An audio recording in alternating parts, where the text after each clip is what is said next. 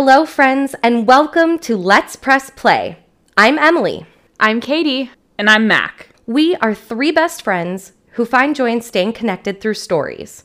More specifically, movies.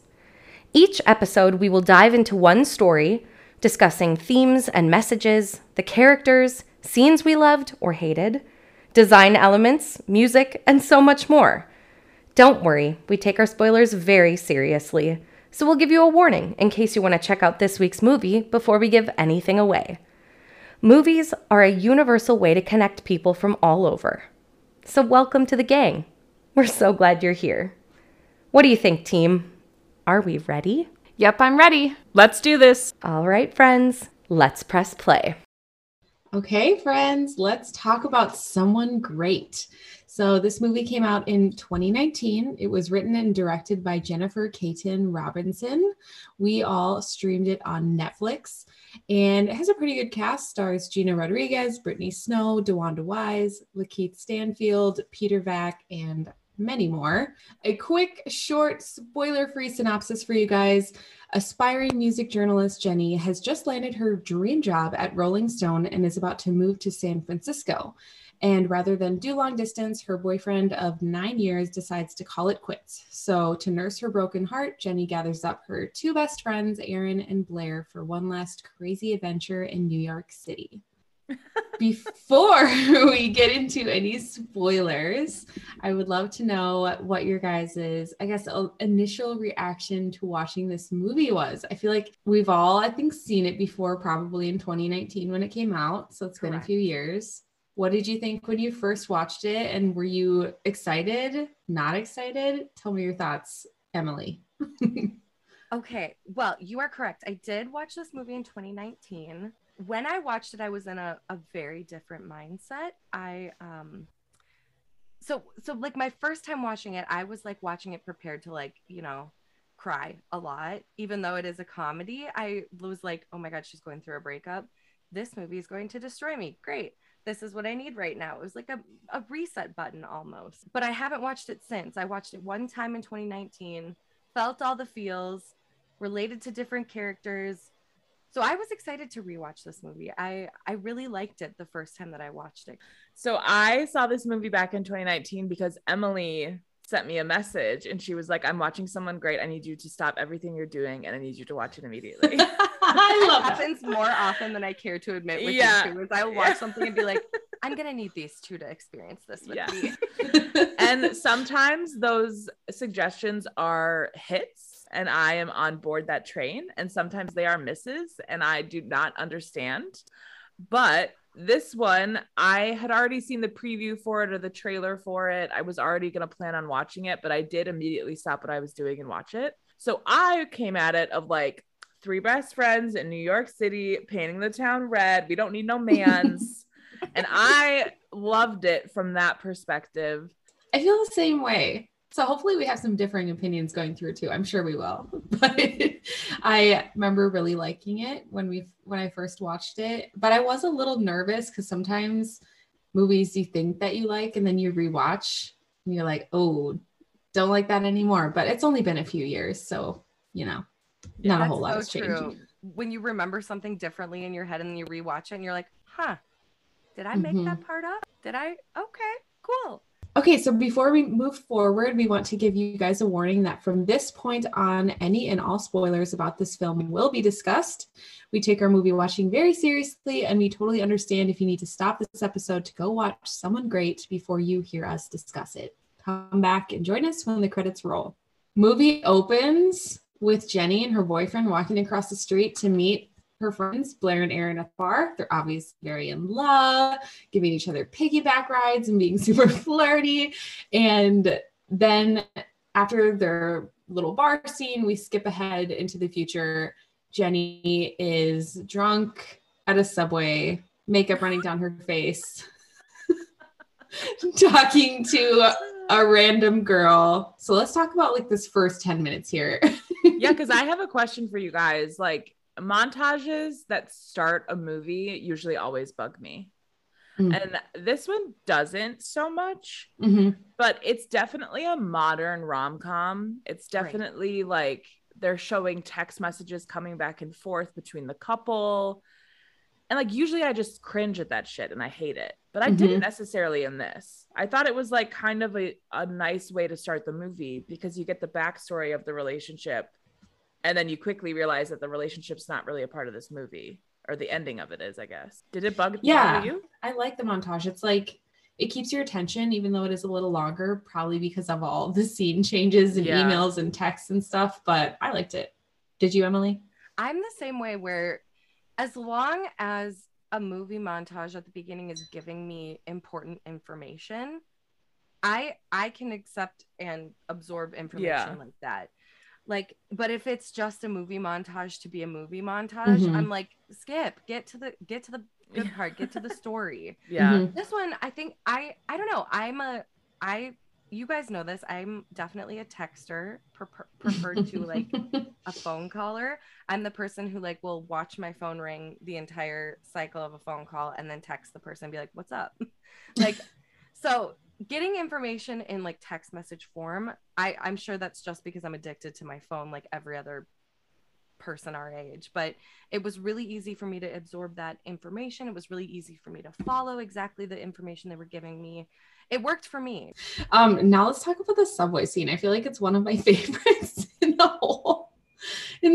When I tell you, I have never embodied a character more in my life than the girl in the subway who the drunk idiot comes up and starts talking to, and they're calling each other beautiful, and then that girl goes, really? Because I feel like we're a before and after photo. She's like, look at you and your pretty teeth and shit. I have pretty teeth. It just like reminds me of drunk bathrooms at bars. Yes. And there, and you're like, you're so pretty. I love your outfit. You're so pretty. Yep, exactly. But then she's like, I'm kind of over this conversation, to be honest. She just gets up and leaves. Yep. I think it sets up Gina Rodriguez's character really well. And I will say, I think Gina Rodriguez does a really good job playing drunk in that moment. She's kind of messy, but she's funny. She's just saying whatever flies out of her mouth. That definitely made me laugh. But I think it sets up that like Jenny's a little bit of a mess. I mean, obviously she just got broken up with. She's drinking in public, but you know, she's like not well. She's not doing well. And you're kind of like, oh my God, what's about to happen with this chick? No idea. And she, like, Erin, in the end, they're like closer to the end of the movie about Jenny when they're trying to find her. And she's like, you know, she's a dramatic bitch. So I feel like she just is a hot mess, probably always. And for Gina Rodriguez, I feel like her voice, how it kind of cracks now and then, I feel like that just works so well with the character. Totally. It also set me in New York mindset a little bit, because I feel like all of us growing up in the Midwest, like Minnesota nice is a thing. Hypothetically, Minnesota nice is a thing. I do think we're more passive aggressive than nice. Facts. But New York, the way that girl was like, oh no, actually I'm done, and she just got up and left. Like I was like, that is so different. Like if somebody were to do that to me, I'd be like, oh my God. Like, it would be like, it wasn't the 20-minute goodbye. Right. Yeah, like, I'd be exactly. mortally wounded that this person just left mid-conversation. But this whole scene, it was funny. It was charming. It was honest. And it like put me exactly where I was supposed to be. I'm not a New York person. I don't know.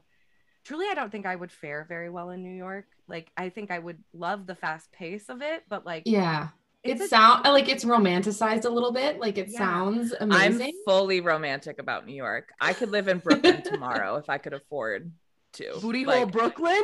Booty hole Brooklyn, sign me up. Bedside, do or die. I love it. I remember I've only been to New York for a day because my aunt lived in New Jersey for a while, and we took the ferry into New York and saw Lion King and like walked around New York City for a day. And I bumped into someone on the street and I was like, oop, I'm sorry.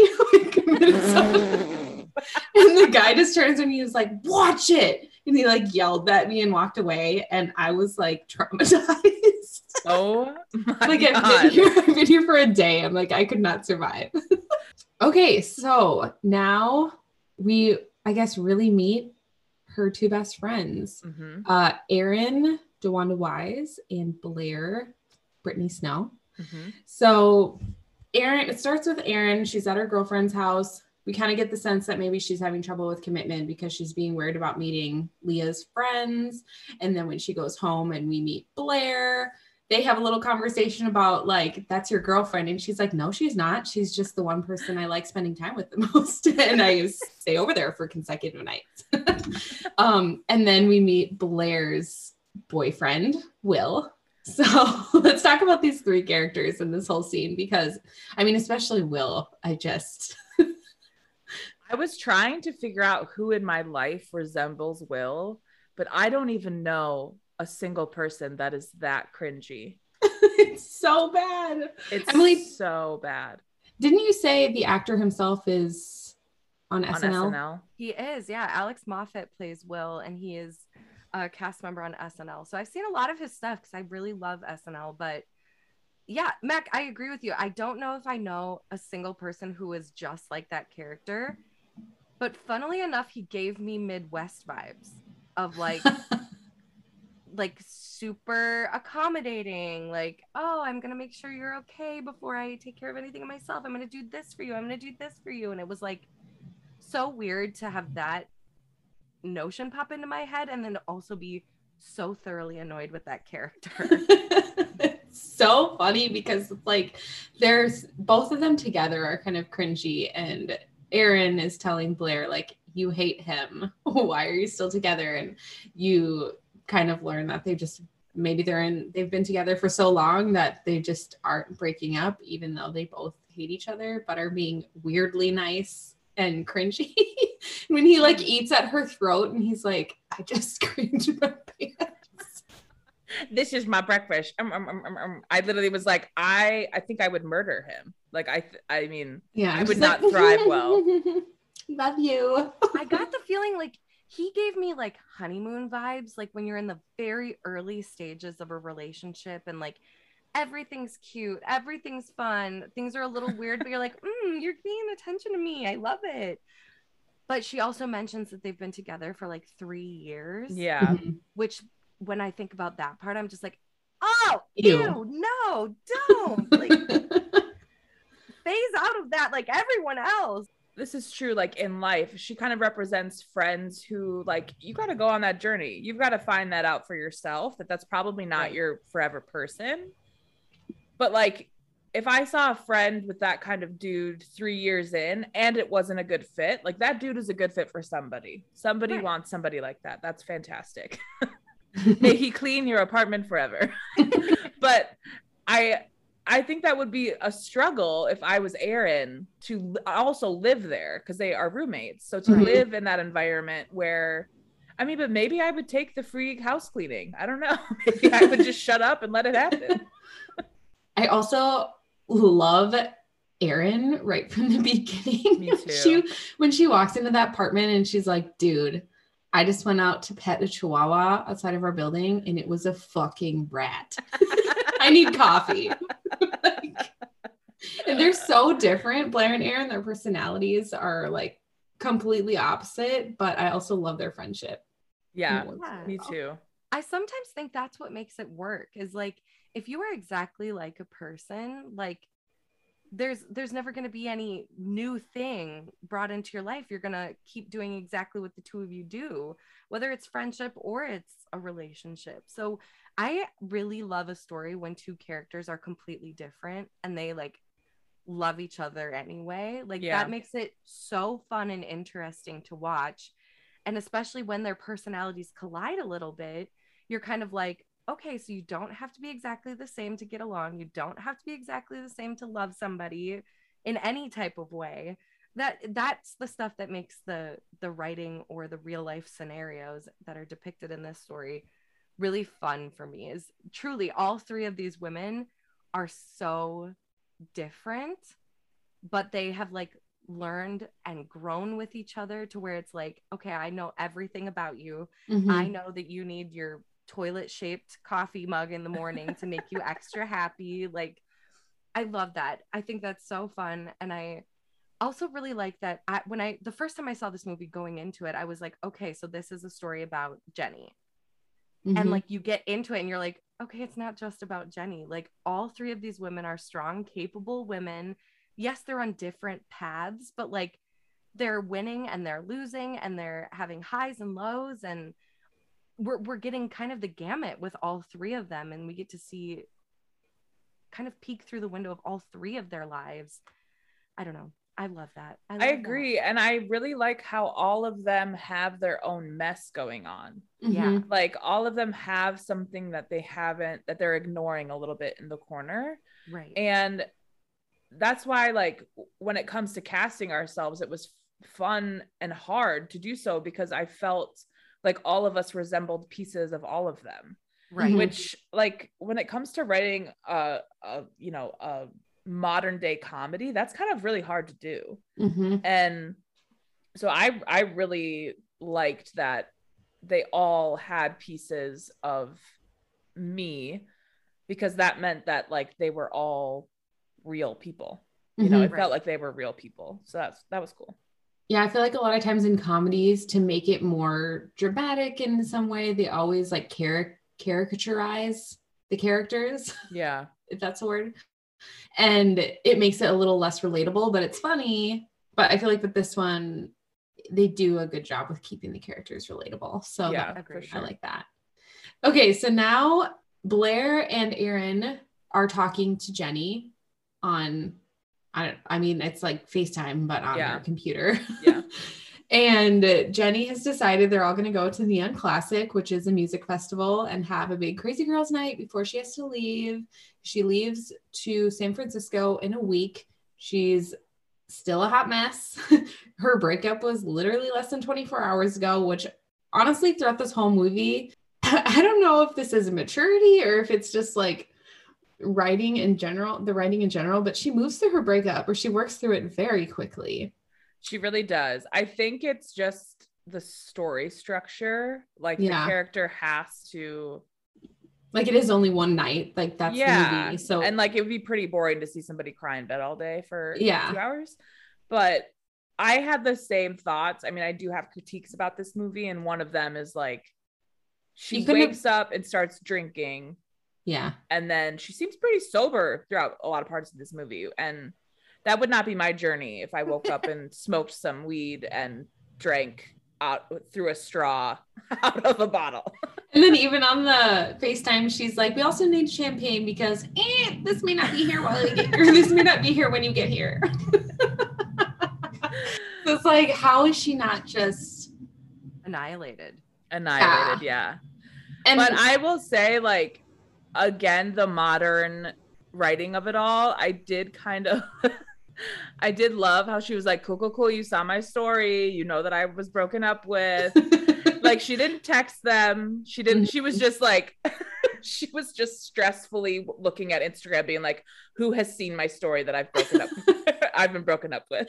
Yeah, because it said something about like everyone dies alone or something. Yeah That is interesting though, because this is something where I don't relate to Jenny, because like if someone like Ian and I have been together for 11 years, and if he just like randomly broke up with me because I took a job and we had to move, I mean, like, we're married, so it would be like way more complicated than just being like, we're done. Yeah. But I would not just be like I don't know. For me personally, first of all, I would not post about it like that on social media. And secondly, I would be probably just doing nothing for like a month. So I almost wish they would have skipped ahead to the friends being like, we haven't heard from Jenny in a while. Like, let's check in on her or something. Sure.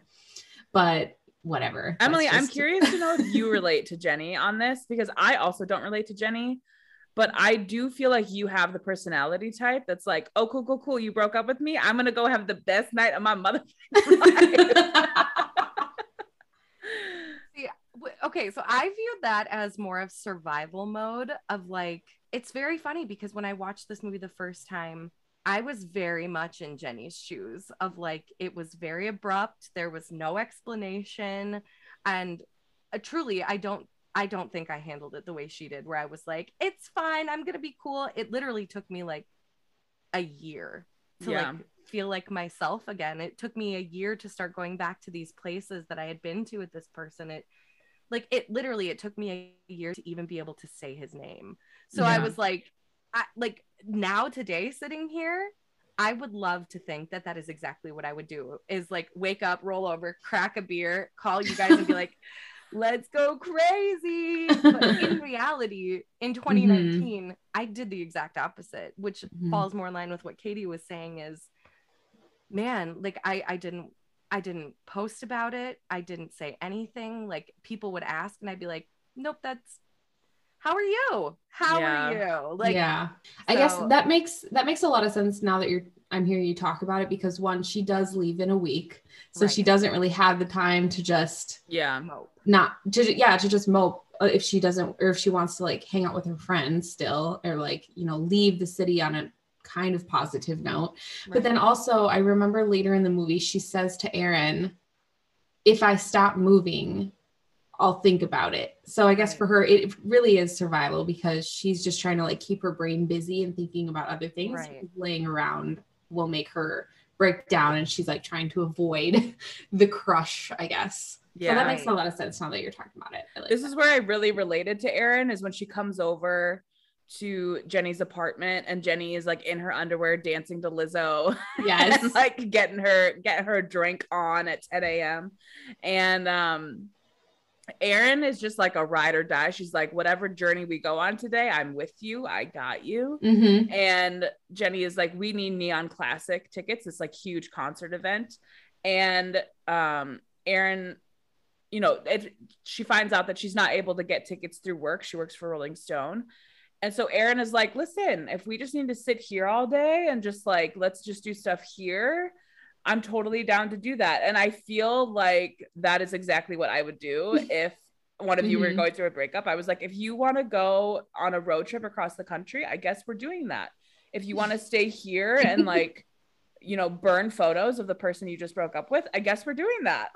Whatever it is. And I just loved that moment. But it does bring a lot of context into Jenny's thought process of like, she really can't slow down. If she slows down, then it's enough to allow her to like feel all of the pain that she's feeling, which would be a boring movie. So yeah, even the Lizzo dance party in her underwear is so funny and so relatable, and I love that scene when Erin comes in and starts singing with her. But now that I'm thinking about it, it is actually really sad, because she's just like drunk, drinking and dancing by herself because she doesn't want to think about Nate. I know. Like, oh, Jenny, that is really sad.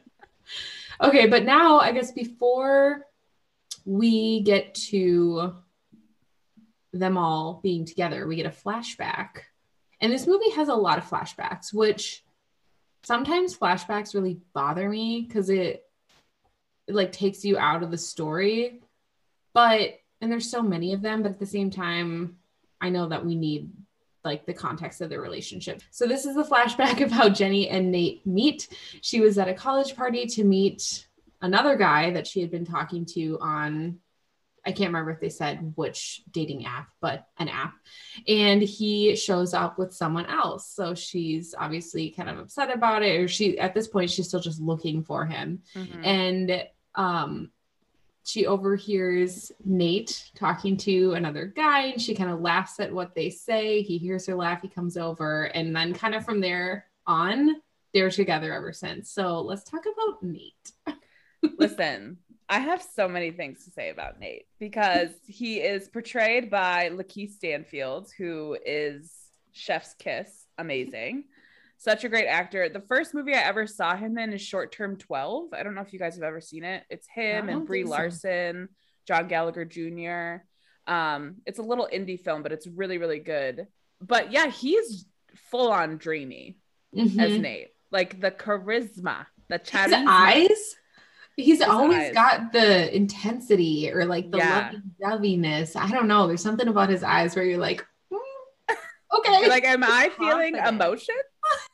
Yeah, very confident. I do want to talk about the party scene. I love the interaction between the three girls just having such such a personal conversation in the middle of a crowded room where it's like, you know, as long as we're together, like it's just us. We're the only ones that matter here. Right. Like, we're going to keep our eye out for the person we're looking for, but like, I'm here with you guys. I love that kind of camaraderie and best friendship feel to that.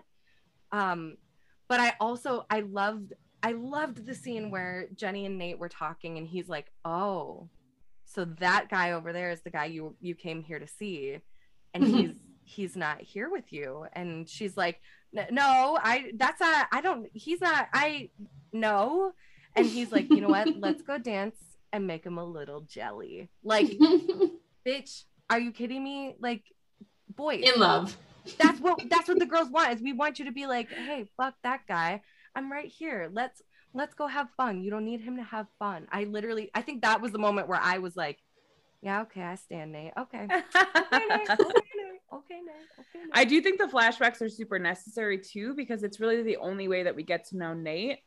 And pretty quickly, True. Nate is not a villain to us, the audience.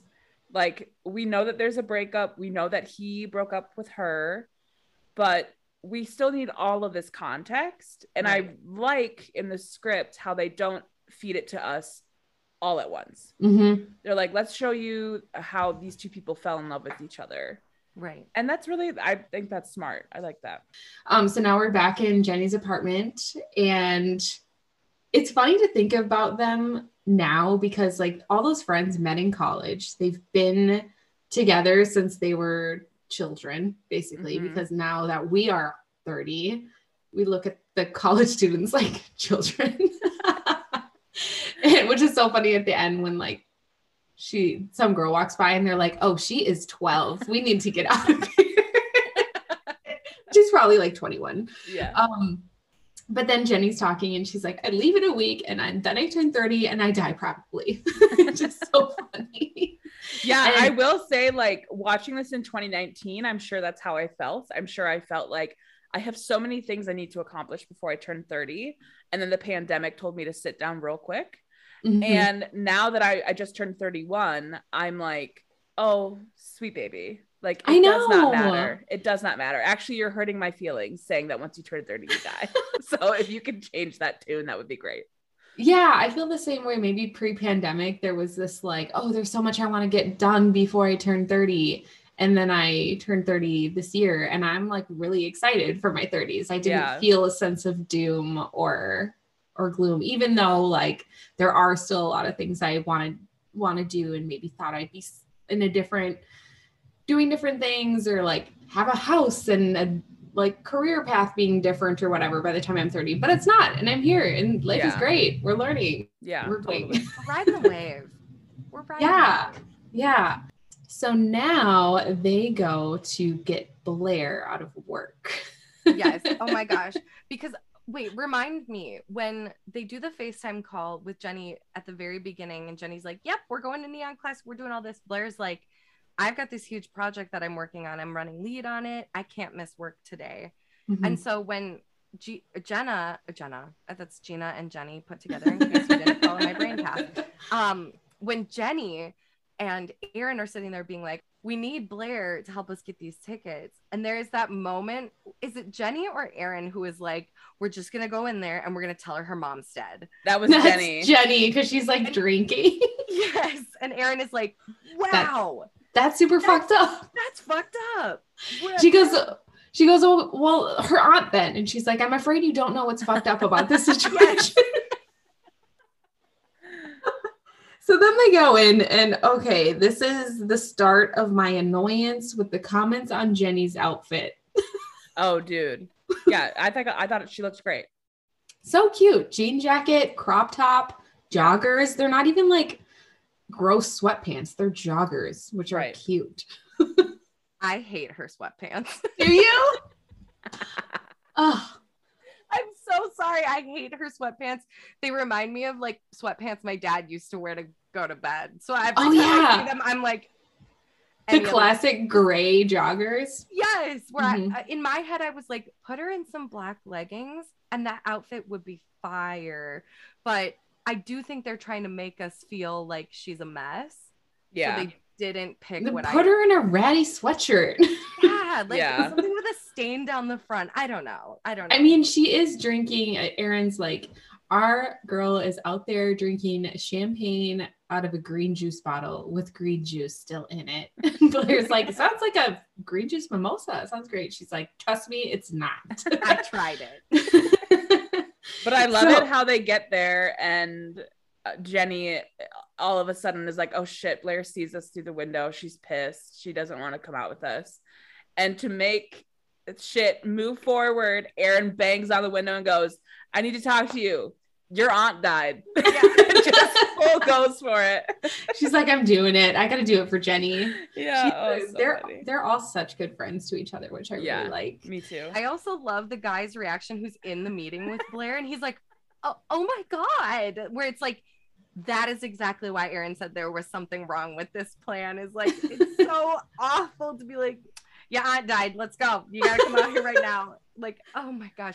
But also, in that moment, I was like, I would do that for either of you. Mm-hmm. I'd be like, terrible news. There's your house burnt down. You got to come with.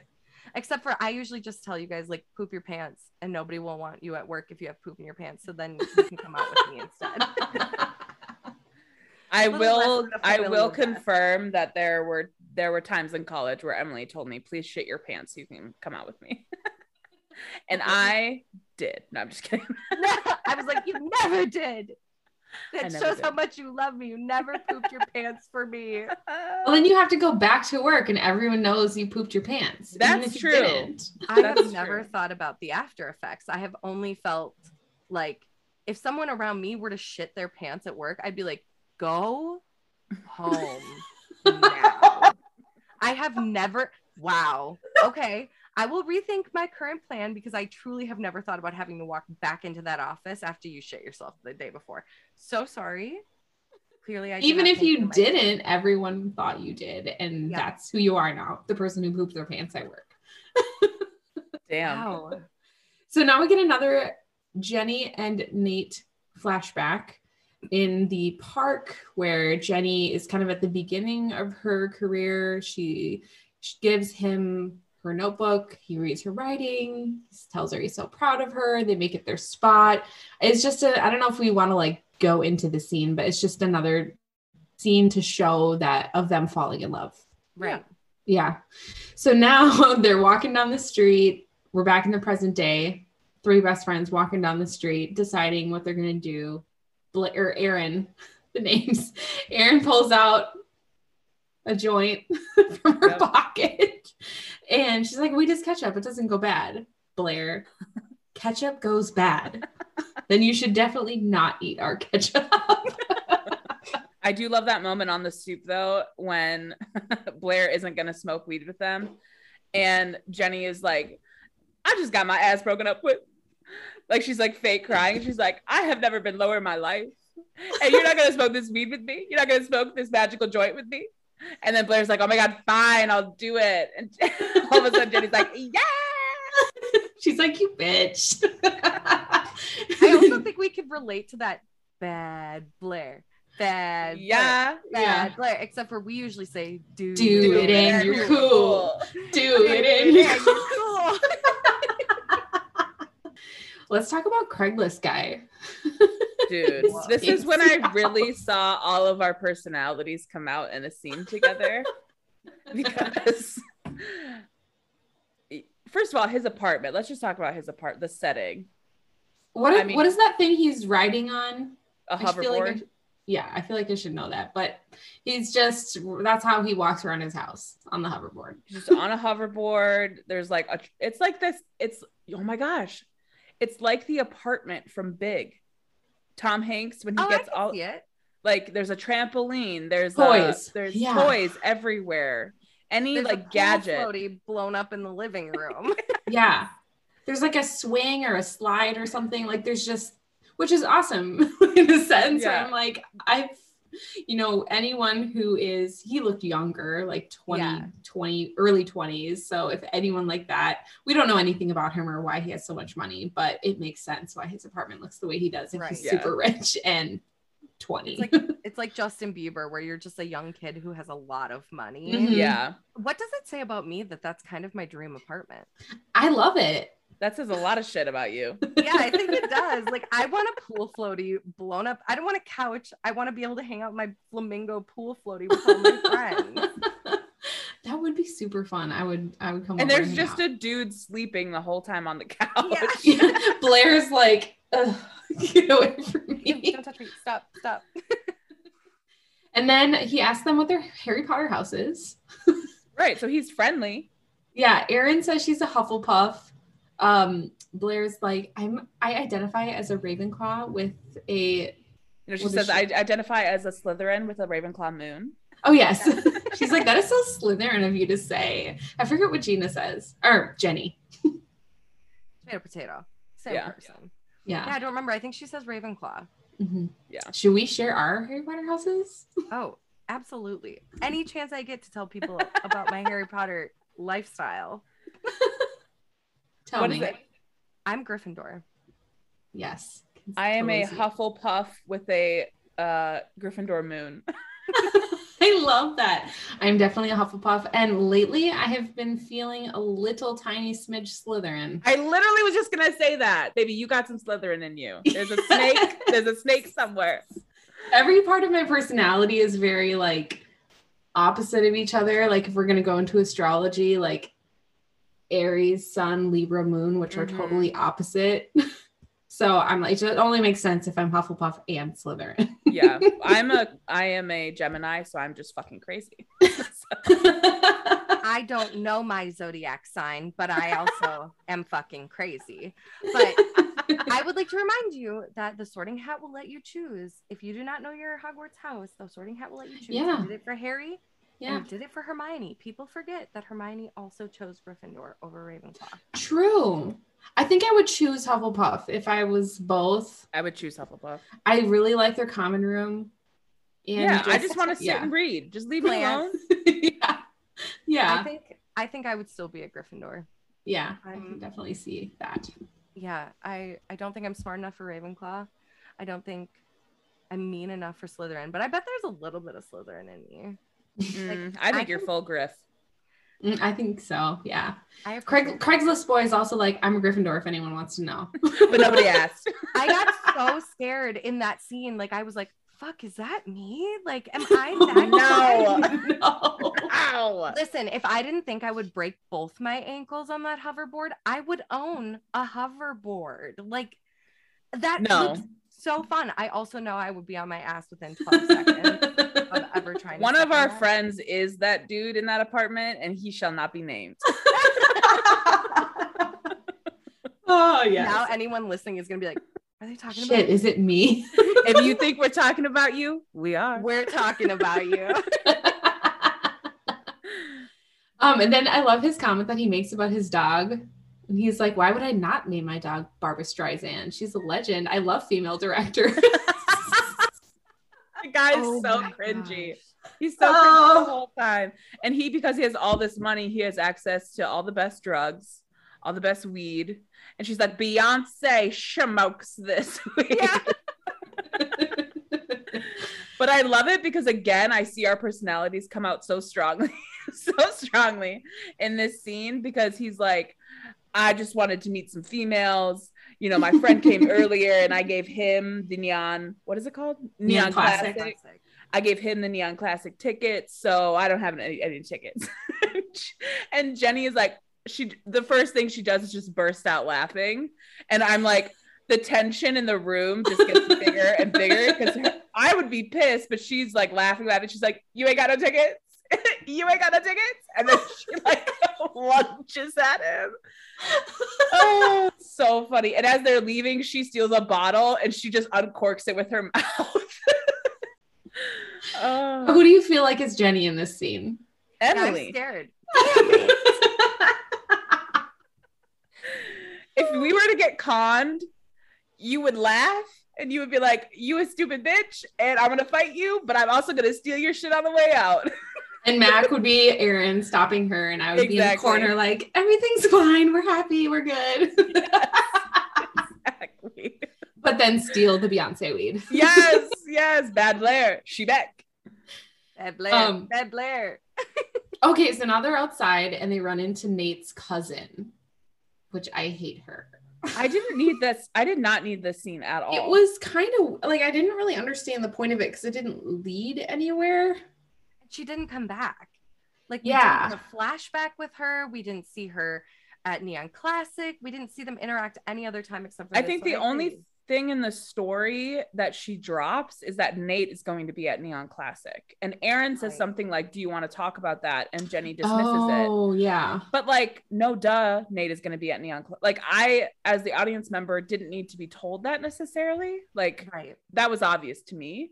Right. I'm guessing that their point of that scene was to further reiterate that Jenny is like a mess in her outfit, because later, I think like kind of right after that scene, they split up. Blair goes to pick up the tickets from Matt, who we haven't really talked about yet, and the other two go to Leah, Aaron's girlfriend, Leah's store, to get Jenny a new outfit. So maybe it was just kind of like to further reiterate she needs a change of clothes, and Nate's gonna be there. But yeah, I agree, it didn't really need to be said. Yeah.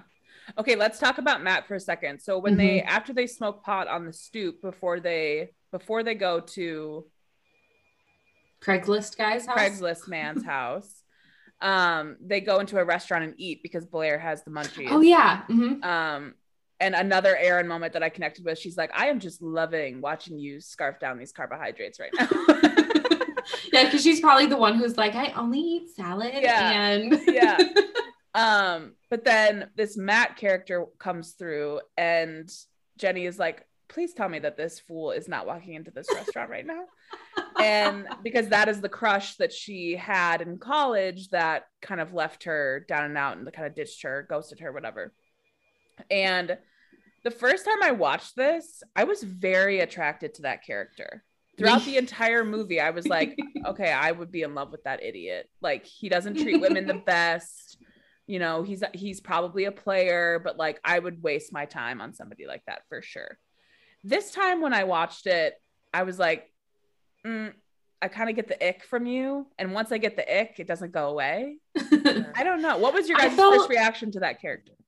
I felt very mixed. I feel like I kind of hate him because he is ick, but I also relate to Blair when she's like, don't smile at me. You have a very nice smile and it makes me fucking confused.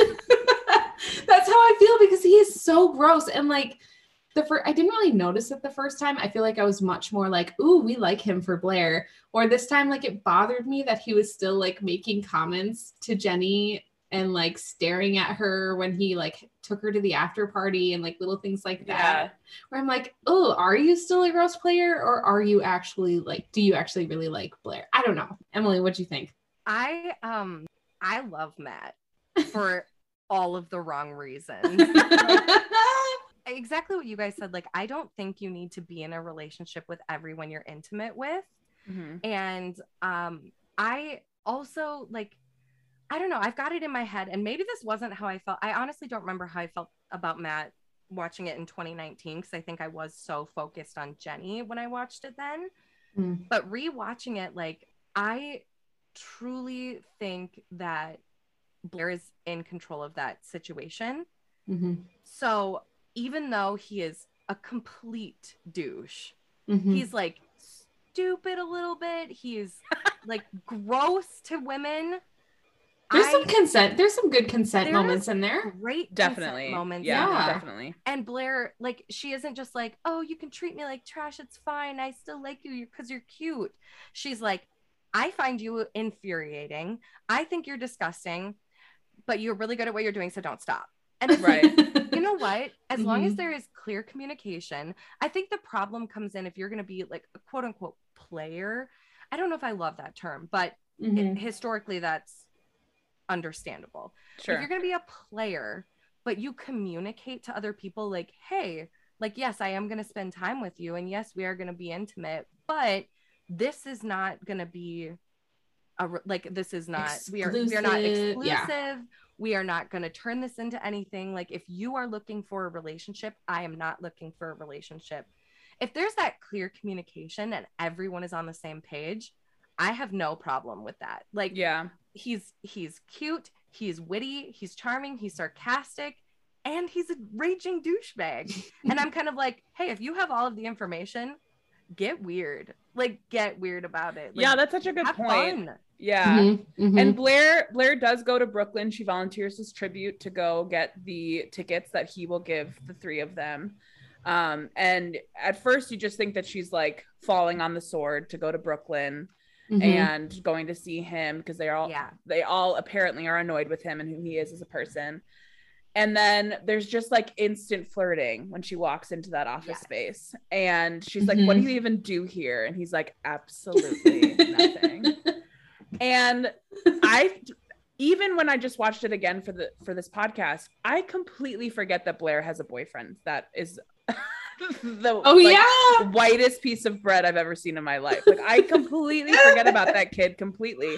So I'm into that scene and I'm into it for Blair. And he does say, if you want me to stop, I'll stop. And there is that like tension in the room that like should be fun for everyone if everyone's okay with it. That.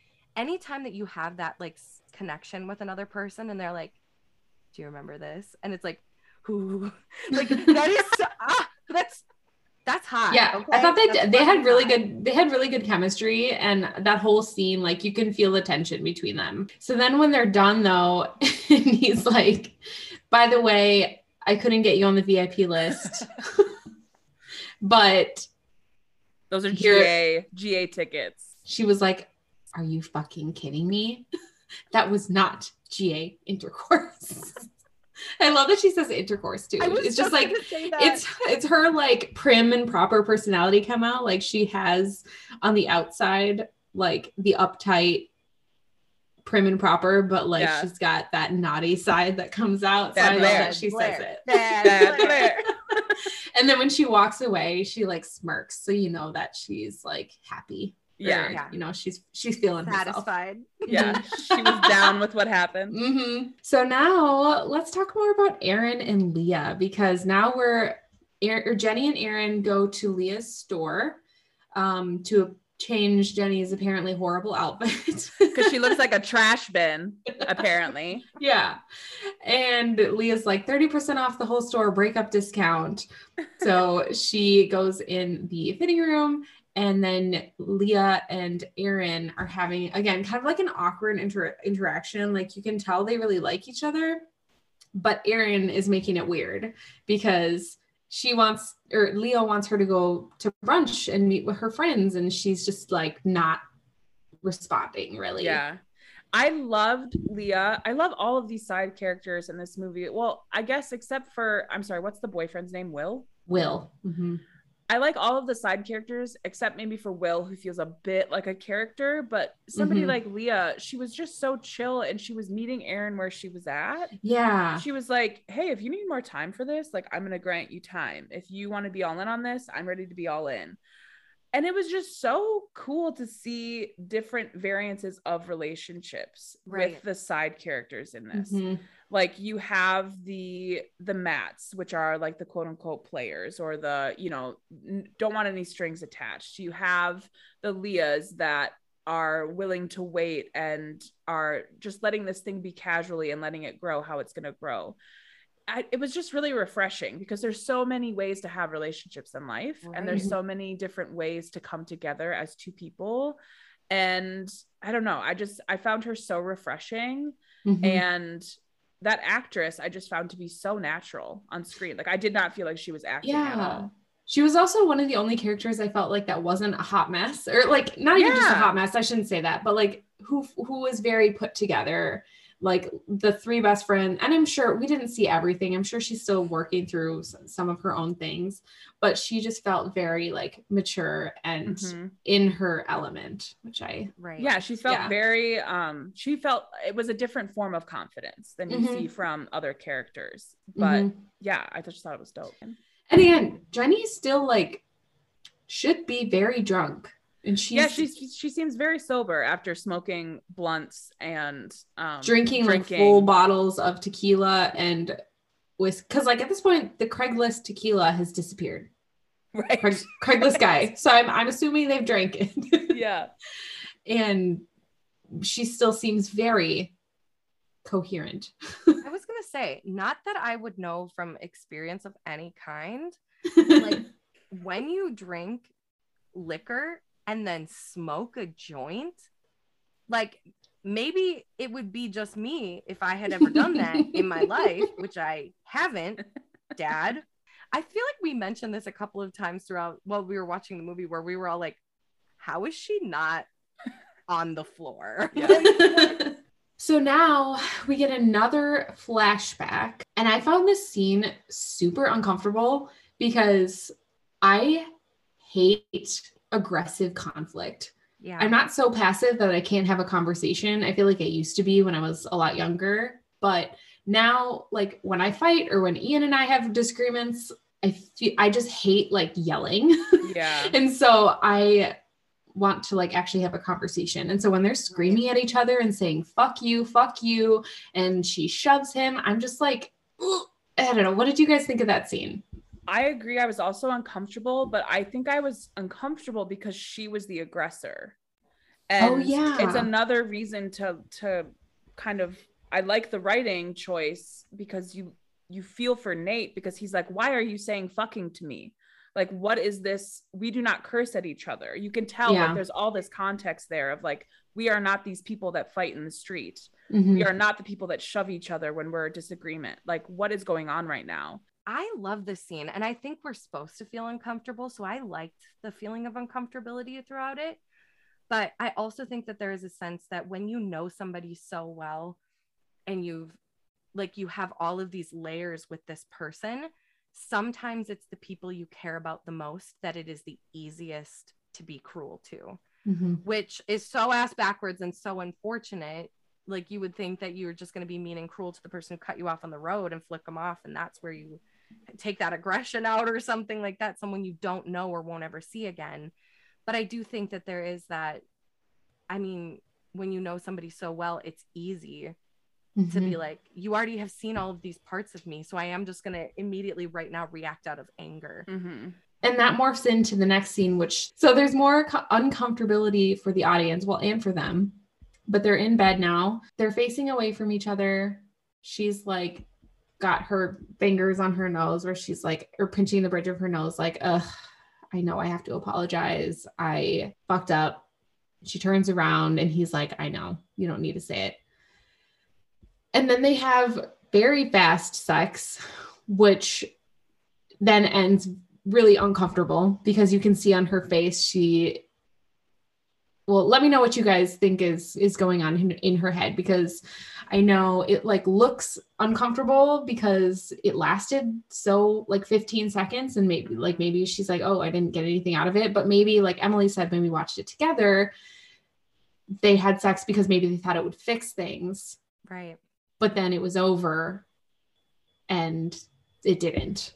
Part of me loved that he was like, I know, like, I know you didn't mean it. I know this. But at the same time, and maybe this is me just being a little bit of an asshole, but I was like, no, I want to hear her say it. Yeah. Like, yeah. I felt that way too. Such power in an apology. And I feel like we become so accustomed to being like, oh, I'm sorry. And it's like, oh, thanks for saying sorry. That's good. But I also think there's power in being like, hey, here's what I'm sorry for. I was disrespectful. I was cruel. I should not have spoken to you like that. Like, I love you and I care about you and I will work to change this. I'm so sorry. Like, naming the thing that you are apologizing for, I think is going to solidify it in your head and make it even easier for the next time that you're in a situation like that, for you to remember, like, oh, I remember last time I reacted like this and it made this person feel this way. It made me feel this way. I'm going to try and rearrange my thoughts right now to make this not be just a repeat of what we've already done. So I did like that he was like, I know. But also I was like, no, girl, spill your guts. Like, you. He let her off the hook. Yes. And that was an ugly fight. Like, that was something she should have apologized. Yeah. And so I truly think that they were like, let's just get back to the good. Let's just get back to the good. And maybe this was their first time of doing something intimate and vulnerable and something that they've been doing for years and years and years. And it usually brings them together. And I think the reaction after they've had sex is her being like, oh my God, or that still didn't work. distance. This is a comedy still, but there's heavy scenes. Yeah. And I feel like with a lot of comedies, after a heavy scene, we get a funny scene. So now we go home. Blair gets home from her rendezvous with Matt, and she grabs a glass of wine. She sits on the couch, and all of a sudden Will pops out with cleaning gloves on and yells, "Who farted?" And she spills all over herself. And he's like, "Oh gosh, do you want me to get the cleaning stick?" She's like, "Yes, get the stain stick," or whatever they call it. So then they end up, she asks him like, "Are you happy?" He's like, "Of course, honey, I'm happy with you." She's like, "'Cause I don't know if I am." And then he says, "Thank God." Okay. Whew. Like he lets himself be like, it's yeah. literally like he is like a Stepford wife. Yeah. Like he is like this image that he should be. And then he's like, "Oh my God, I can't wait to take this stupid fucking polo off." Like, I'm never wearing khakis again. But what I liked about this scene too is that, or just Blair's character, is that I feel like she got that push to break up with him because of Jenny and Nate. It's kind of like if you're really unhappy at your job, but you just stay there because you're comfortable, but then you see one of your coworkers quit and you're like, oh, they can quit. I can quit. Yeah. And so I feel like a lot of times in job that happens where there's like a bunch of people quit in a row, or like people leave at the same time because one person does it and you're like, oh, it's okay. So I don't know if that was maybe part of the decision for Blair, where she's like, oh, I can actually break up with him. I can change my plan for myself. Well, that does happen in friendship groups too. I mean, more so I feel like in college, but like one couple would break up and then there would be 4 more breakups because it's like, oh wait, we don't have to stay in place. This is crazy. Right. So I do think that she sees some of that freedom that even a day later Jenny has of like, I can do whatever the fuck I want because I'm single and I need to figure this out. And it's cool that Blair is like, I need to figure this out too. So I'm going to go do that. Right. Okay. So now Blair goes over to meet with the other girls, and they are having a rally nap, which is again, so relatable. So relatable. And then there's another montage, which again, like sometimes we're like, we don't need montages, but I really like this scene of them like getting ready for the night. And then they go to the gas station. And this is another scene where I'm like, this is so hilarious and relatable. Because Jenny, like all of a sudden a song starts coming on, "Dreaming of You." And yeah, by Selena. Oh my God. And she starts singing, and Erin's like, cool. Like what you said before, she's always just going with the flow of the situation. She's like, let's just get some snacks while she sings it out. And then she gives her a string cheese and Jenny uses it as a microphone, and they all end up singing together, and it's just amazing. So they go to Neon Classic, and this is where we see Nate again, and the 3 of the friends, Erin, Jenny, and Blair, have a pretty one of the bigger fights of the movie, between the friends at least, because Erin is like, what the hell? You only wanted to come here because Nate's here and I'm trying to help you. And yeah, what would you do in the situation? Like who did you relate to more? Like Jenny, or I guess of all of them, because Blair is being like, Switzerland. Yeah, we're fine. You're pretty. This is a good song. I will say I've had an evening like this with our dear babe Emily. Am I boy crazy? I feel like honey, you're boy crazy. You've already identified that you are boy crazy. Like this is known.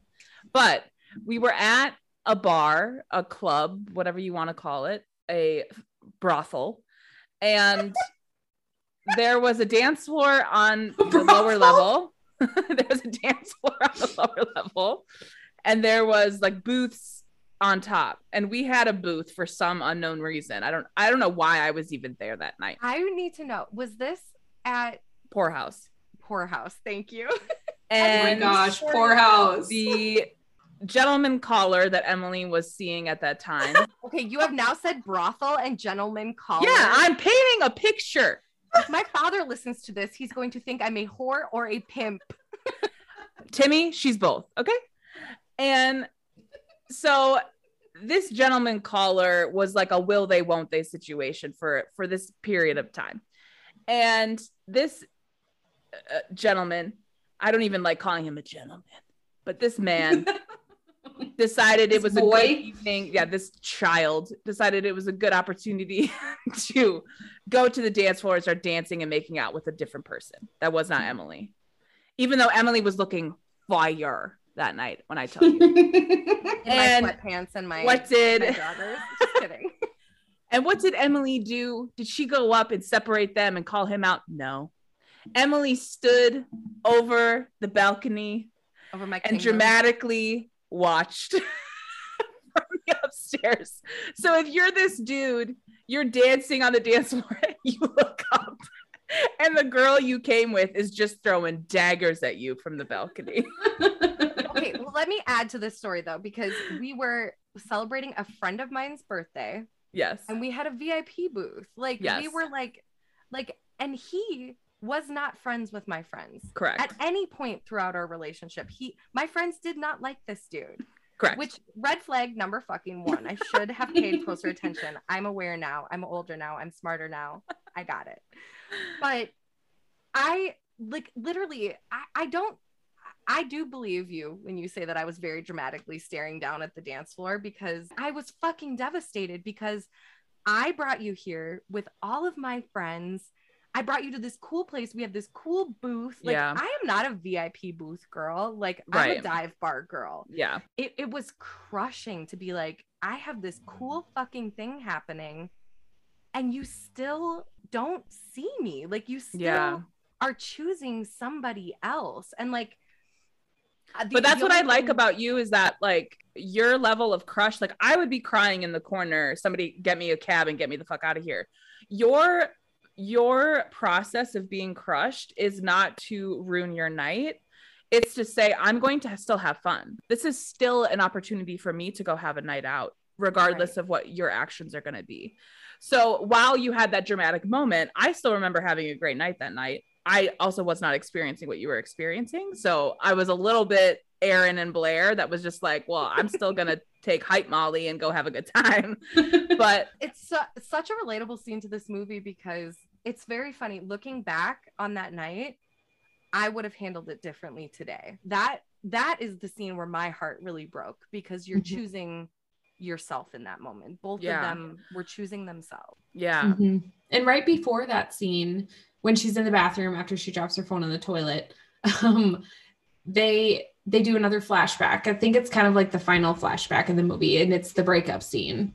It's like it's another like not awkward, but just like it's an uncomfortable scene, and you're supposed to feel uncomfortable because it's a breakup. She's super upset, and you can tell he's kind of like shut his emotions off because he's probably really feeling it. She's crying into his neck, being like, like, don't do this to us. Don't end us. What if we're supposed to be together? Although there was conflict in their relationship, like nobody did anything wrong. Right. And I think that's why she fights so hard for it in this scene. It's like, no matter what, no matter how many fights they've had, no matter how many times they've gone to sleep facing away from each other or something like that, like there is this deep sense of care that they have for one another. What a ride. That's like my relationship. This is two fictional characters, and I'm like, God damn it, I hope they're good right now. What a trip. Yeah, I almost feel like this is a bit of the climax of the movie, because there's the fight scene between Jenny and Aaron and Blair, and then the whole thing, the breakup scene with Nate, and then she runs into Matt. He's like, let me take you to the after party. And then Blair and Aaron have a fight of their own. And this is where Aaron kind of has her understanding moment, because Aaron and Blair are fighting, and Blair is kind of calling her out and saying like, you are stuck in the past. Like, you don't want to grow up. I want to have a best friend who wants to go to the farmer's market with me, and you sleep through it every weekend.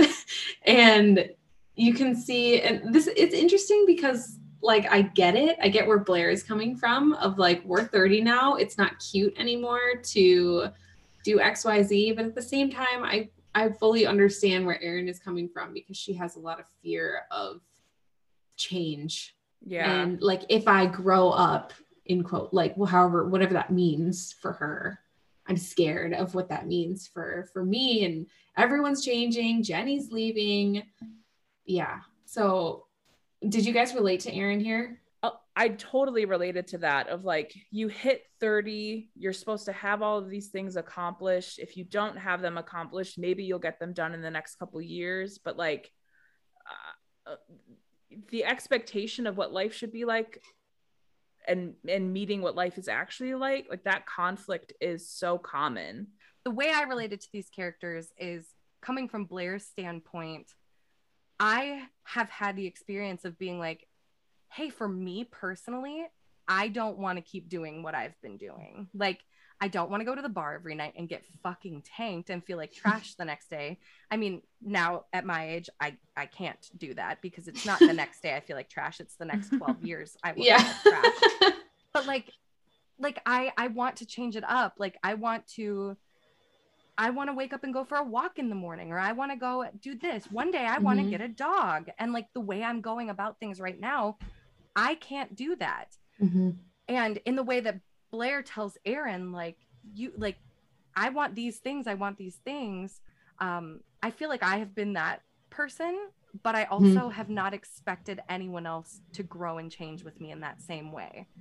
So I admire Blair in this scenario of having the bravery to be honest with her friend and be like, here's what I want and here's what I'm not getting. So maybe that gave Erin the boost of courage she needed to go to Leah's, or maybe it was Blair's words, or a mixture of both. But they end up going to Leah's house, and Erin shares her feelings, and she tells her about her past. And they say like, I think I love you. I think I love you too, which is super cute. So and sweet. You can tell it's like a really big deal for Erin to do that. Yeah. So it's like, you're so proud of her in that moment as the audience. Yeah, definitely.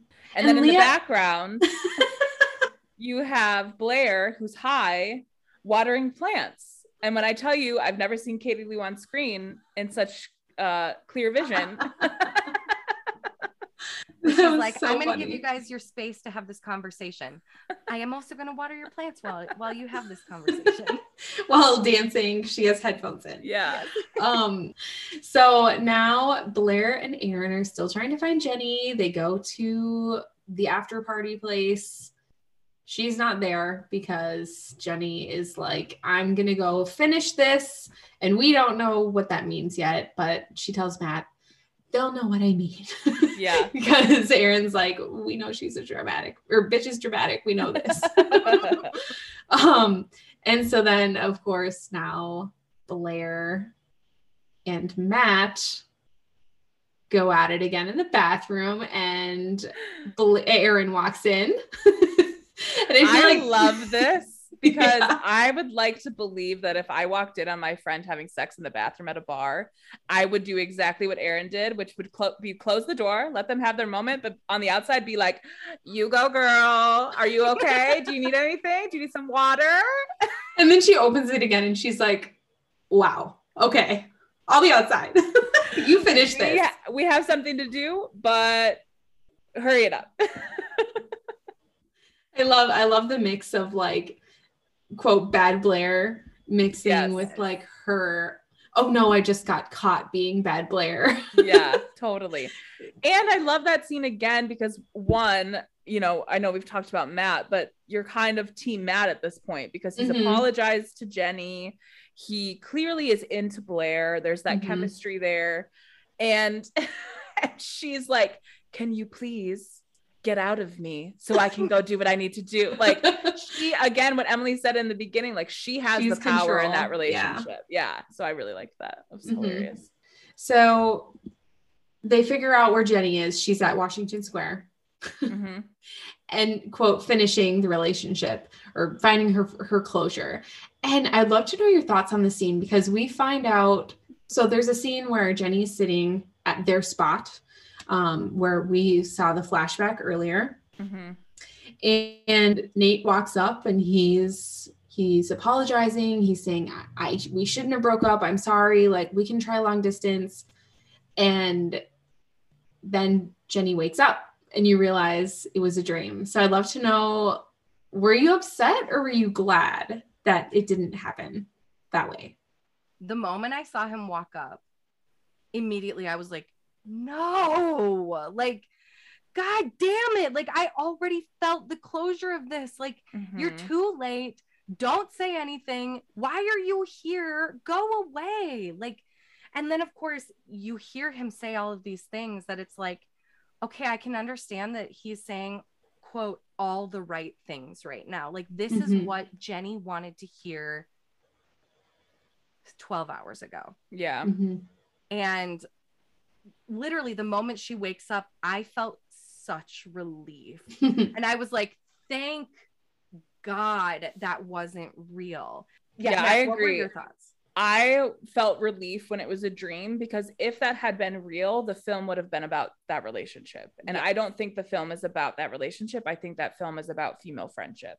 Yeah. And so it would have just been a huge, big old bummer if all of a sudden it was about getting Nate back, because I think the reason he's not the villain is because he really chose this for himself, and that's okay. And Matt says something to her before she leaves about, like, be grateful for the pain because you know it was real. So she kind of uses that, I think, as her closure as well. Yeah, totally. Totally. I felt differently the first time and second time I watched this. So to put that in context, the first time I watched this, I was kind of upset that it was a dream. And I think it's because I was just watching it as a comedy, like as a rom-com, quote. Oh, sure. Very surface level. I did not, like, this time watching it, I really thought about every little thing, obviously, because we're talking about it on a podcast. But the first time I did not think about all those detailed little things. And I thought the ending was really well done with the trio of friends. And that's kind of how it ended, was them being best friends. But when she first woke up and I realized it was a dream, I was a little like, oh, dang, because I'm like, happy endings, like, they'll fix it, whatever. But again, I was watching it very surface level. And so now this time I was very glad that they did not end up together in the end, because it would have made the movie like totally different, almost like not so pointless, but the message would have been very different and not as powerful. So I really like what they did. Yeah, me too. And now we're at the end scene, which, first of all, I love that they're just being best friends and talking about, like, even when I move, we're still going to FaceTime while we take our morning poops. And Blair's like, I will not be joining in. I never need to see you guys poop. I never need that. She's like, why? It's so fun. One of you were like, hey, I'm pooping. Can we FaceTime? I'd be like, fuck yes, we can FaceTime. But at the same time, I know Mackenzie would never. I wouldn't. I would hang up on you. I wouldn't instigate, I don't think. And if I was the only one pooping, I would not be okay with that. If we were for nothing. Yeah, we either all poop or nobody poops. Oh my God. This whole end scene is hilarious, because then they see that girl who they think, they're like, that girl is 12. We need to go. And then Jenny gets up and barfs into the fountain. That was such a shock, because I think the drunk girl walking across the scene as the girls are like, oh yes, it's time to go. That was those girls, like, very recently, like like a couple of years ago, that would have been them. So it's like a testament to the growth that they're doing together, but also separately to be like, oh, okay, a ghost of our past, run. Yeah. And then have Jenny be like, yeah, hold up 1 second, and barf in the fountain. You kind of remember that they are like, they've been drinking and doing drugs all day. And you kind of forget about that, because they're having such like comprehensive, serious moments, which would not be me. So now we can move on, I guess, to one of our favorite parts, I would say, is casting. And I'm so excited to hear what you guys chose, because like, I'm interested to see if you guys actually narrowed it down to one person for casting, or if you did combinations, or maybe this one person at this one scene. So let's start with Mac. Emily, who did you cast Mac as? at one point or another, actually, no, at multiple points throughout the movie, I saw each of us in every single character. I fully agree. Like even the side characters, even Nate's cousin, even Will, like there were moments where I was like, oh, we know who that was. Oh, we know who that was. So I, after we watched it together and I thought about it and thought about it and thought about it, I got in my own head and I was like, you're trying too hard right now. So in a way, I don't want to say I gave up, but I gave myself an out and I was like, focus on the three girls, do it very surface level. Like, big picture, who do you see this person as? So with that in mind, giving myself a little bit of release to just pick something that made sense in my head. Mac, I did cast you as Jenny. And I cast you as Jenny because Jenny is a writer. Jenny is hilarious. I wrote truly the scene where she's dancing in her apartment. Like I could literally remove Gina Rodriguez from that scene and put you into it. I don't know if Lizzo would be the song you would go with, but it would be loud and it would be amped up and it would be fun. Like I truly saw you in Jenny so many times throughout this movie, especially as she was writing, especially as she was sharing, and especially in her, I don't want to say awkward moments, but in her awkward moments where she's just saying exactly what comes to her mind. Those truly reminded me of you. So I cast you as Jenny. I feel like my casting was a little more chaotic, so bear with me. We're on the journey with you, baby. We're on the journey.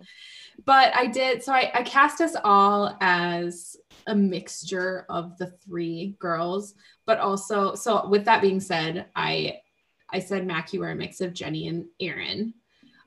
Everything that Emily just said, her being a writer, and this, just like, correct me if I'm wrong, but I feel like even writing to get through your feelings and to share things with the world and stuff, that I felt like that was very you. And of course the dance party but with Erin, like you've been kind of saying this whole episode of her kind of being that ride or die, like, I'll meet you where you're at.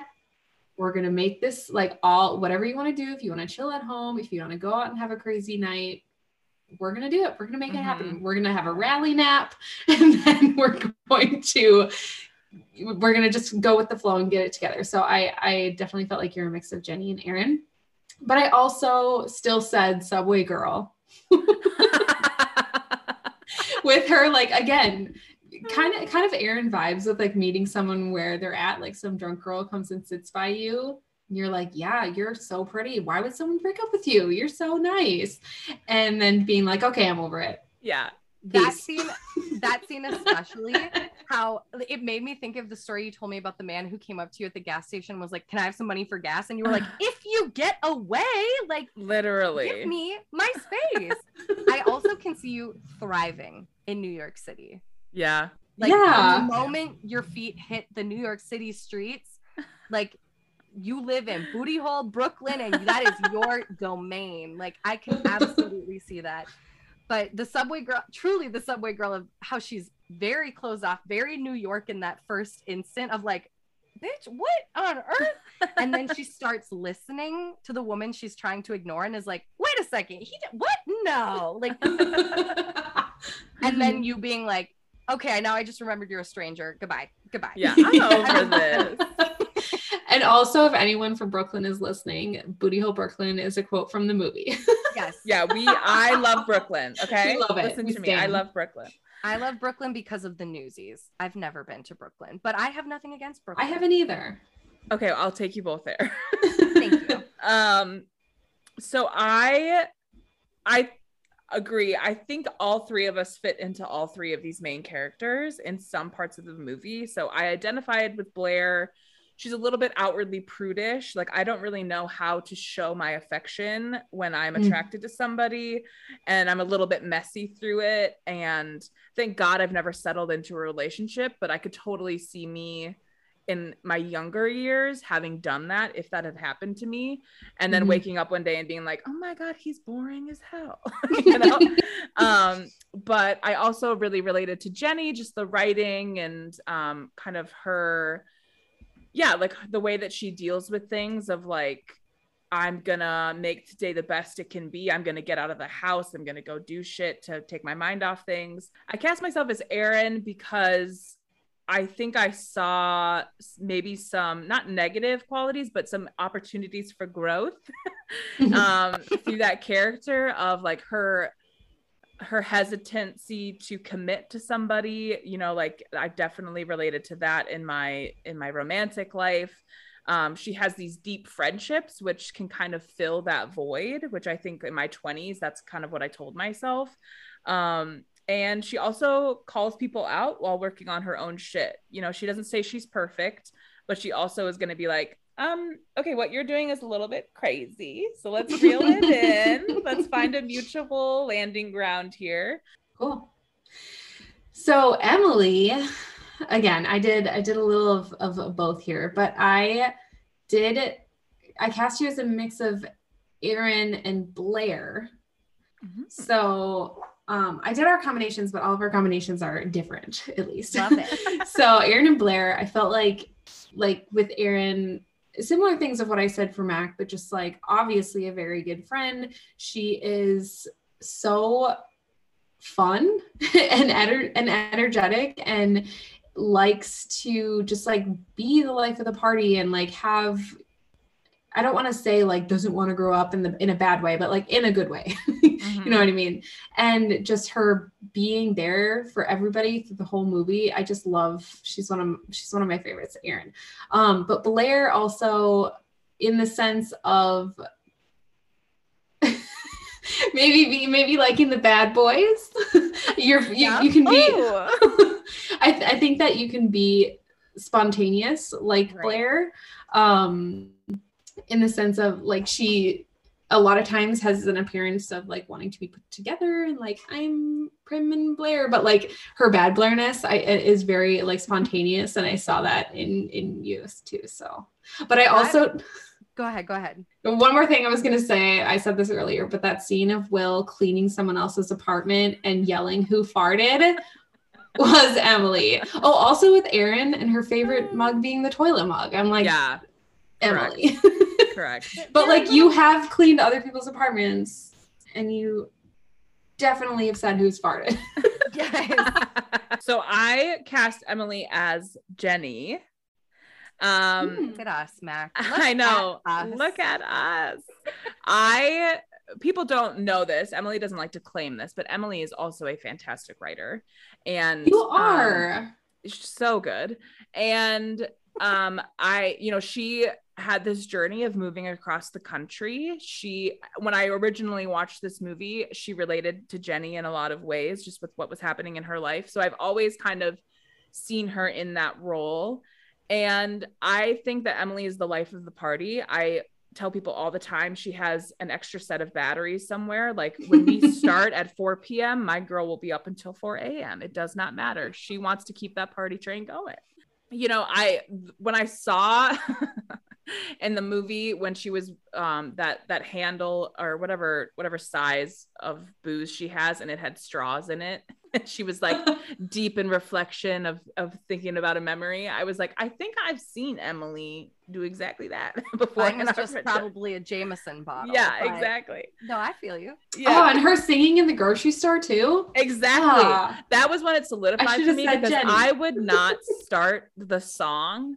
But if my baby is having an issue in a bodega and she needs me to sing along with her, listen, I will warm up my vocal cords.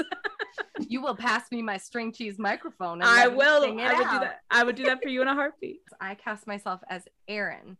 And I think a big part that played into that for me is the first time I saw this movie, I was Jenny. Like, yeah, hands down, I was Jenny. And I think it was very refreshing to revisit this at a different stage in my life where like I'm no longer like to be able to come at it from a completely different mindset, instead of the girl who's working through a breakup, the girl who's trying to find her next step forward. I very much related to the best friend who was like, cool, I will meet you where you are. Let's dance to Lizzo in your kitchen. Like, let's go get some Molly. Let's go to this fucking show. But I will tell you, she's very sarcastic And I mean, she's very funny, but one of the things that I was a little bit surprised to relate to so much with Erin this go around are her commitment issues.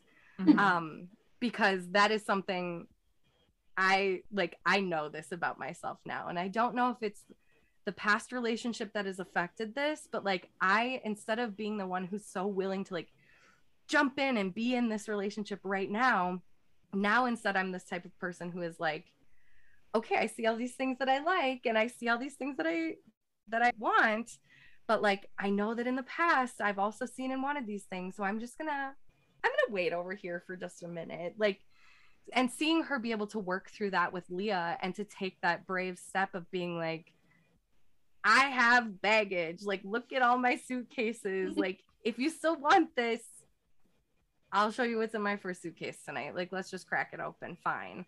Okay, let's do Katie. Mac, who did you cast Katie as? I cast Katie as Bad Blair, baby.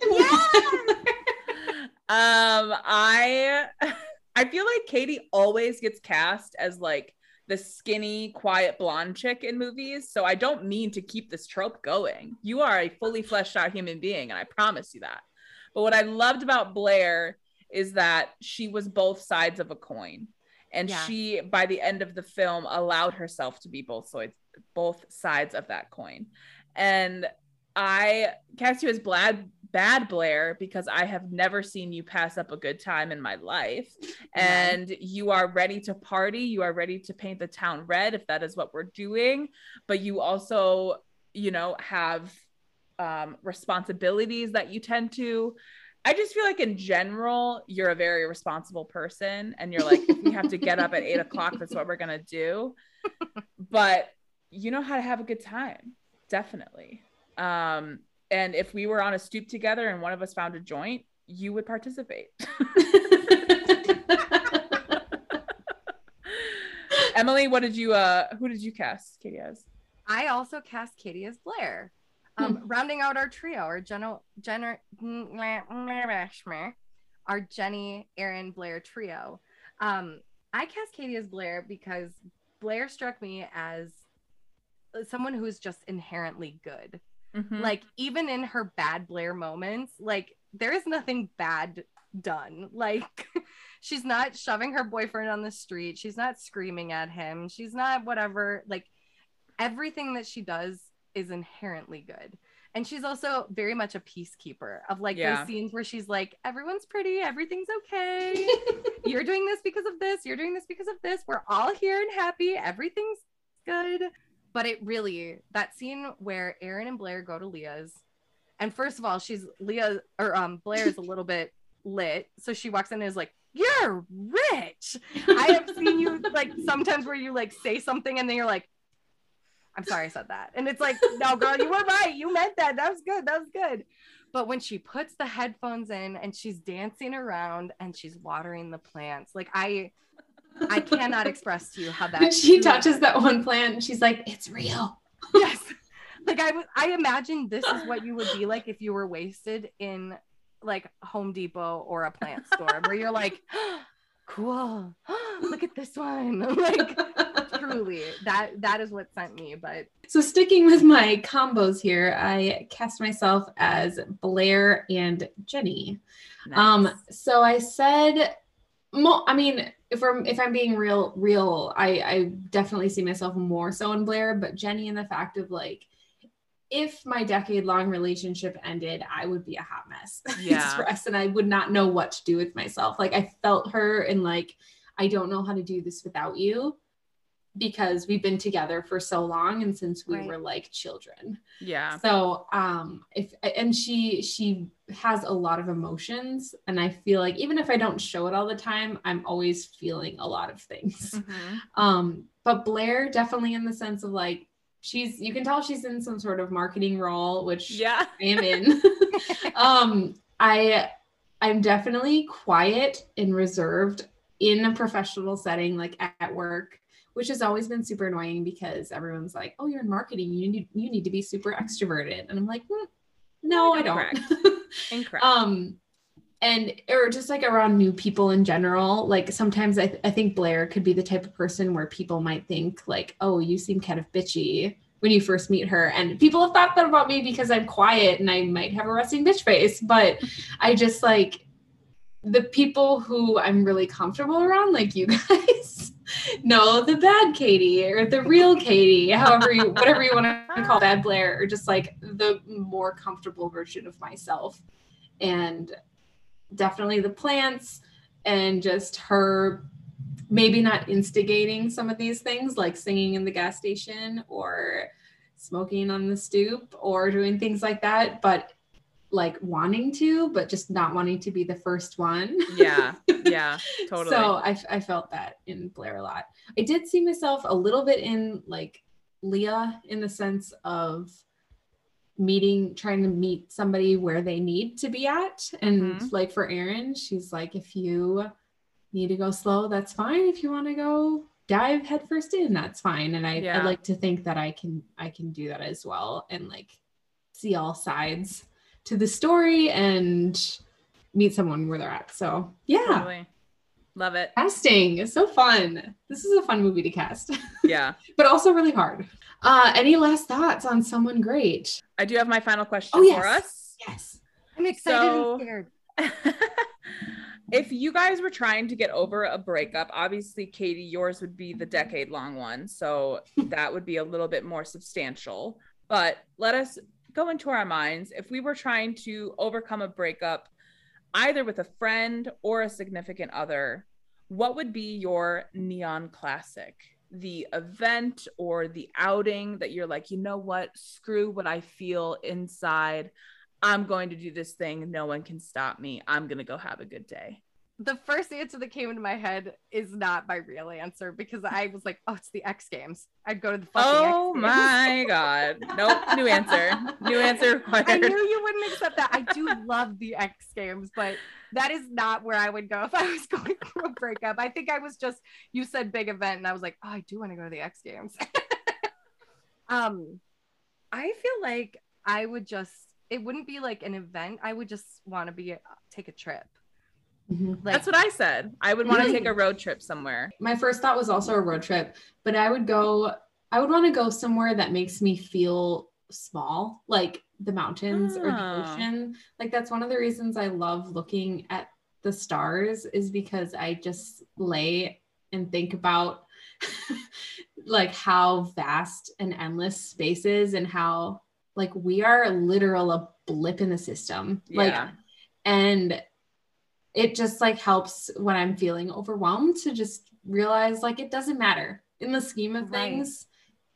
It's fine. I'm this tiny speck in the entire universe, and like some people might look at that and be like, wow, that's scary, or that makes me feel unimportant or whatever. But I think it helps to put things into perspective that like, not only is there a whole world out there of like billions of people, but there's a whole giant ass universe that is literally endless. I love that. And that's so I feel like I'd want to drive up to like Canada or something and see the Northern Lights, and then like go down to like over to Washington and to like the mountains and stuff like that, and the ocean over there. Magic. Yes. So if that's everything or not, otherwise I think that's a wrap on Someone Great. I appreciate you both for sharing your thoughts and opinions. And now to end the episode, I guess I'll pass the mic to Mac so she can share a little bit about our next episode so you can go check it out before checking back in with us next week. Yes. So next week we are going to be doing our first, I think, coming of age drama. Also, I think our first Oscar-winning movie. We're going to be watching Coda. I love this film. I know we all really loved this film. We recently watched it. CODA stands for Children of Deaf Adults, and it follows a 17-year-old named Ruby who is the only hearing member of her family, and she's really trying to figure out what her next chapter looks like, especially because she feels like she has to stick around to help communicate for her family. But her family doesn't necessarily agree. They feel like they can communicate for themselves. So there's just so much, I don't know. There's so much like acting of faces off in this movie, and it's a real treasure. So I'm really excited to talk about it with you guys, and probably cry the whole time because I think this movie is a real treasure. Oh, you can watch it, I think, on Apple. That's where we watched it. And it's in 2021. It's adapted from a French film, so go watch that. Get excited. Okay, bye. Yes, I'm super excited for this one too. But okay, thank you, ladies, again. We will see you all next week. Until then, be kind, rewind. Let's Press Play is brought to you by Emily Labonte, Katie Liu, and Mackenzie McCullum. Our intro music is created by the people's husband, Ian Liu. Our logo is designed by Katie, and our episodes are edited by Mac. Special thank you to all our beta episode listeners, and to Blake Thomas of Take It With You for his editing support. To learn more about Let's Press Play, you can find us on Instagram, Twitter, the TikTok, and YouTube. All inquiries can be sent to letspressplaypodcast@gmail.com. Thank you for listening. We will see you next time.